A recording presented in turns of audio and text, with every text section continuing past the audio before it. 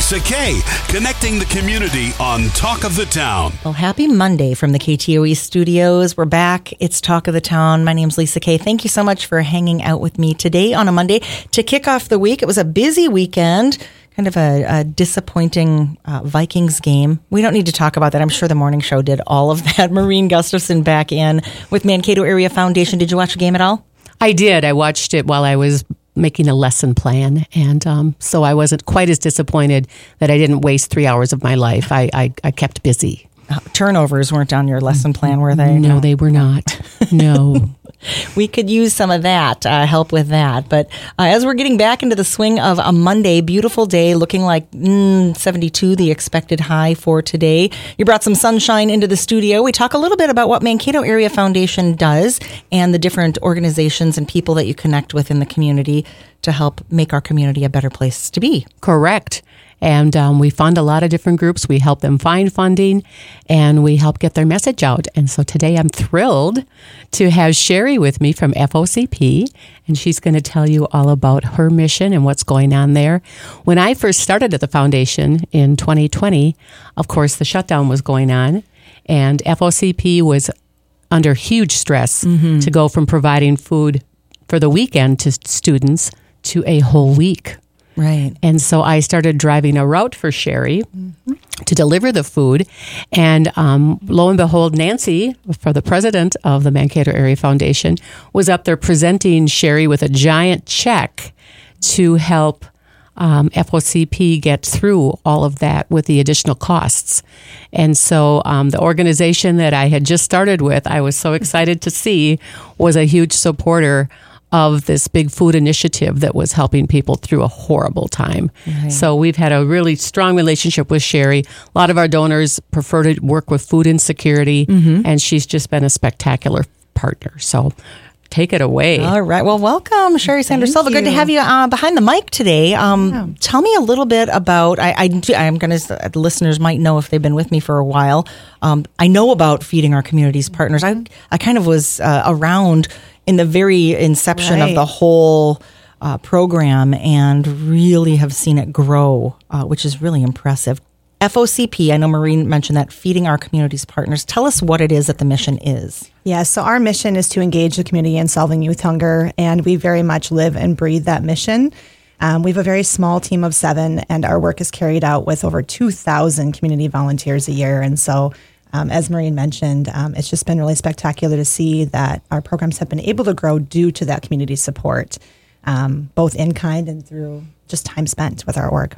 Right. And so how does the program work initially? I know that there are different factions, branches of what it is that you do, but initially starting out with making sure that kids have food.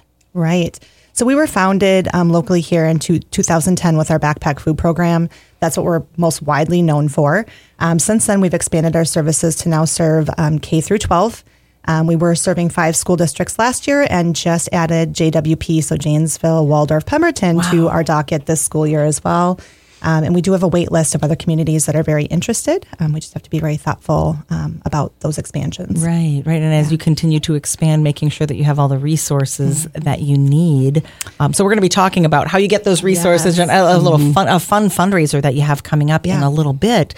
But moving into that new school district, what does that look like for you? Because when I was initially involved in the backpack food program, it was District 77. It was a certain age, and you said 5, and now you're adding another school district. How do you decide? Can you talk a little bit about how it is that you decide whether you have the resources and the funding available and the transportation and all of that? Yeah, I will say they're very difficult decisions. As I mentioned, our programming is all offered through very strong partnerships. And so although the food starts at our warehouse, it needs to make its way to those communities and then ultimately in the backpacks or lockers of the students that are enrolled. Can you tell me what communities, first of all? I mean, you mentioned JWP and I mentioned District 77. Yes. What else? So we are currently in the Lake Crystal School District, the Maple River School District, St. Clair, Nicollet. Who am I missing? I know it's going to be put on the spot. Right. Is that 5? Yes. And then JWP. JWP. Okay. I was like, that is 5, I think. Yeah.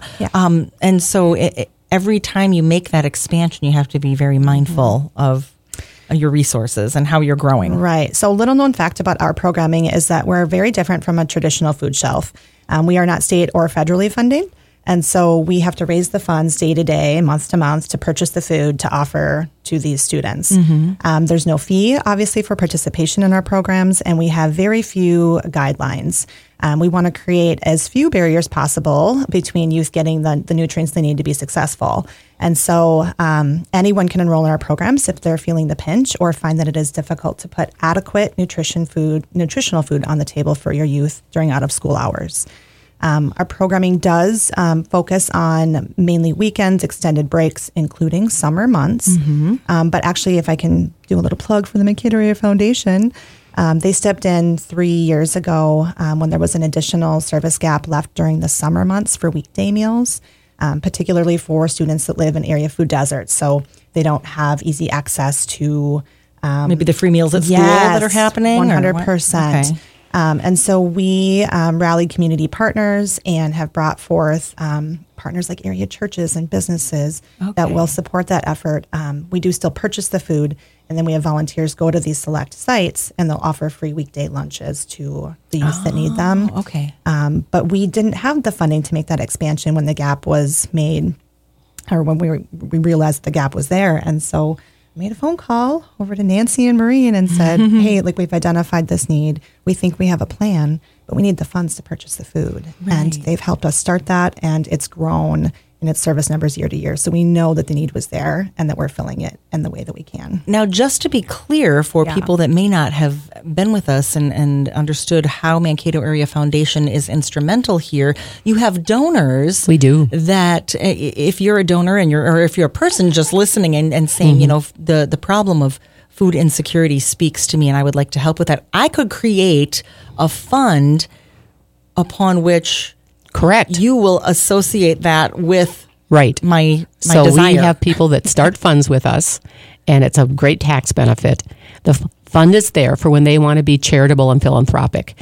And some of them have already said, I am very interested in food insecurity, homelessness, the arts, whatever their issue may be. And then we when opportunities like Sheri's came up, we could instantly turn to those people and say, hey, we've got this project. And of course, they jumped on it. But sometimes people that like the arts also are interested in food insecurity. So we just have to make sure that we always make them aware of the projects that are out there and available. Right. A great connector is what I like to say. Is really a great connector of some of the organizations to the funding that is available. So you can utilize Mankato Area Foundation in that way. Now, Sheri, we've just recently gone back to school. Most of these districts that we've talked about, District 77, I think being the final one that just went back to school. And so when you have a new school year start, do you see enrollment come up every year? How has it been looking? I'm assuming it's gone up since you've had to expand. It has, and it's not obviously the direction that we would love it to be going. It's our goal to solve youth hunger, right? But if the need is there, we're very grateful that with community support, we can, grow to meet those needs as able. And so, yes, we expanded into the JWP school district this year. This is the start of the school year, so our enrollment is actually open year-round. Families can enroll at any point during the year and actually unenroll if they no longer need services. Okay. And I will say our service numbers do ebb and flow each and every week. But this is the time of year by which we see them kind of skyrocket, right? Right. Families are starting school, and we're thrilled that the Universal Meal Program is going to be I was going to ask, how does that affect you? No, unfortunately, it doesn't necessarily alter our services because our services are meant to supplement what they would already receive in school. But the more that youth can be supported and have that basic fuel that they need to ultimately thrive, that's what we all want to see, right? So, so we're in that point in the year by which enrollment is climbing. We really want to let families know that, as I mentioned, we are here for any and all in need. If you find that you identify as food insecure, that it's at all difficult to put those weekend meals or extended break meals on the table for your child, please reach out to us. Enrollment is very simple. We have a very simple enrollment form on our website. It's actually electronic. All of our school partners, teachers and social workers have paper forms. You can access them as well. Our services are provided discreetly, and we do honor the major allergy menus or allergy needs, along with some religious I didn't even think about that. I'm sure. When I've helped with packing, we have lists of certain meals we have to pack that might be allergic to strawberries or maybe allergic to gluten. And so there's specialty items that go in those kits for those children to make sure that they get food they can eat. Yeah, I mean, we're not ultimately meeting our goal if we're providing food that doesn't fill that hungry tummy. So we do we go to great lengths to make sure that we're doing that. It's a busy time of year. We want to talk about getting enrolled here. Yeah. When you get enrolled, is it an online form? Do we need to come in and meet with you? I know a lot of people maybe don't enroll because, there's so much paperwork and, I'm going to have to provide X, Y, and Z, and I don't have time to gather all of that. Is it really that easy? It is very easy. And I will tell you that we are not a government agency, so the information that we do collect it's not shared with anyone. The only reason we even ask for address is, as Maureen alluded to, we do home deliveries during like the winter break. They're receiving like 12 days of food. We can't necessarily send that home in a backpack of a kindergartner. And so we deliver directly to student homes, as well as during the summer months. And so the information that we collect is really just the basic information that we need to do our jobs and serve that youth discreetly. There aren't even income requirements that we ask of families to enroll. So the schools also easy. help identify. So at conferences, a lot of teachers provide it there. They just have it there, and so that the families know that it's available. Right. Yeah. Our guests on Talk of the Town today from Mankato Area Foundation, Maureen Gustafson, Sheri Sander-Silva in with FOCP, Feeding Our Community's Partners, talking a little bit about the backpack food program and some other things. I know, Sheri, I've talked to teachers before that are friends of mine who have either, they've dedicated some time to go and actually pack because they see the effect in their classrooms. Right. And they're the ones, those teachers on the front lines, really making sure that those packs get into those backpacks. And you mentioned discreet. So we know how difficult, if we have kids out there, how difficult going to school can be. We don't need something else on top of that, making it more hard for them. Explain that process. Yeah, so on average, there's 9 hands that will touch our food packs before it makes its way from our warehouse to that backpack or locker. We have kind of layers of volunteer support that run fairly seamlessly each week, but again, is very reliant on that volunteer support. So we have groups that come in and actually help us prepare the food packs and get them into the bins that will ultimately be assigned to that school. We have volunteers that come in weekly, and we call them our load and delivery team. They actually load the heavy bins for all the students enrolled in ISD 77 onto a semi, and they follow it from school to school and unload those bins for us at those specific locations. With our neighboring communities, like Lake Crystal or Maple River, they have amazing dedicated volunteers that show up weekly to pick up those bins and bring them to their community. Our third step are what we call our actual distribution teams. And so we have businesses, it could be like Radio Mankato or Mayo Clinic Health System, both large and small, that will dedicate a staff member or two each Thursday afternoon to go to the school. They find those bins of food packs, and they'll deliver them to the teachers that have your friends that have students enrolled. And those teachers know who those students are. So it's only my team and the teachers that actually have identified which students are enrolled in the program. Okay. And they keep that, to themselves. And then on that Friday, over lunch or recess, the teachers will put the food packs in the backpacks or lockers of the students enrolled, and that student gets home on Friday afternoon or Saturday morning and opens up their pack, and they have access to the food they need for that weekend. What type of food are we sending home? Yeah, we actually work with a nutrition team to curate our menus.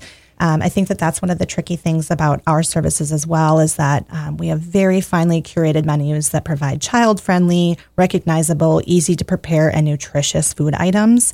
And so, we have oatmeal packets and fruit cups and then things that they get very excited about, like our Chef Boyardee or recognizable snacks, different brands and things of that nature. Cheez-Its are a big hit, as you can imagine. Hey, that sounds good to me right now. Right. Yes. You mentioned all of the different ways that our food that you send out in these packs is put together and driven around and distributed. So volunteering. Let's talk about how many volunteers you use. Can you use volunteers? I always like to say people like to donate time and talent. It's not always a money thing. Right. Absolutely. We do work with thousands of volunteers a year. And I think that what's beautiful about our org is that, we have a lot of autonomy because we're not part of a large umbrella organization. And so we incorporate volunteers in very unique ways. We do have our pack sessions that people are very familiar with. I will say that because they're so integral to our operations, we book out like 2 and sometimes 3 months in advance. Mm-hmm. So if you're even thinking about it, I would go on our website and see what available opportunities there are, or reach out to our program manager, Lainey Boswell, and she'll be able to connect you. Okay. Outside of that, though, we have dates coming up. That's a familiar name, and I know that family does a ton for our community. Yes. Yeah, she's very popular. And then outside of that, coming up here, I mean, I know that we don't want to think about the holidays already, but winter break is around the corner, and we'll be posting the volunteer opportunities for those deliveries very soon. So keep your eyes out for that. So in addition to all of this that she does, she has to fundraise. Yes, because like we said, and one thing I like to tell people and remind people when they start thinking about donating time and talents, but sometimes you just want to give some cash. And the power of giving cash to an organization that works with food insecurity is your buying power is so much better than mine. Yes, absolutely. We can stretch $1 much further, 4 times. Yeah. And so fundraising opportunities for us. I know that we have a fun event coming up. Yes, Thursday, October 26th, we have our annual Cirque de Crave event. We host it up at the MSU Ballroom. There are tickets available, individual tickets of $85. You can secure and reserve a table of 8 for $800, and there's additional perks that come with that. But we've found a way to connect with area restaurants, and we have just the best and the brightest of Southern Minnesota coming together as chefs. They will select an item from our food pack or one of our traditional food packs and make something very spectacular out of it for guests to try. So like ramen noodles, orange slices, the oatmeal, they come up with these spectacular gourmet offerings made from items. And these from are like some of the top chefs that are around here that cook for us anyways. Yeah, wow. It's a lot of fun.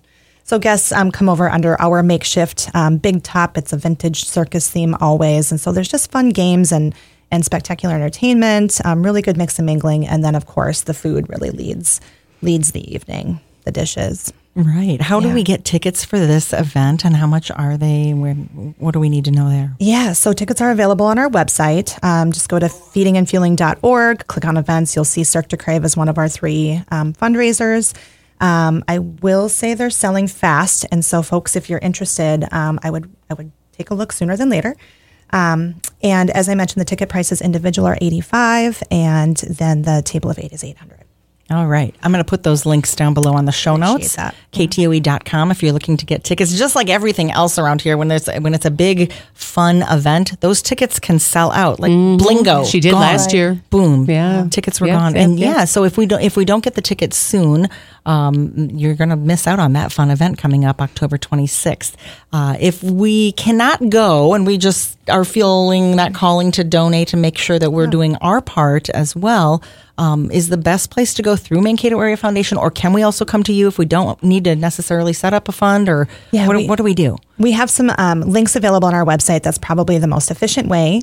We do have ways to give with a credit card by which there are no fees as well. So just go to feedingandfueling.org. Under Give, there's a myriad of ways that you can support our work with a financial contribution. Perfect. And if we want to know more, should we be following you online? Absolutely. I always like they to have the best posts.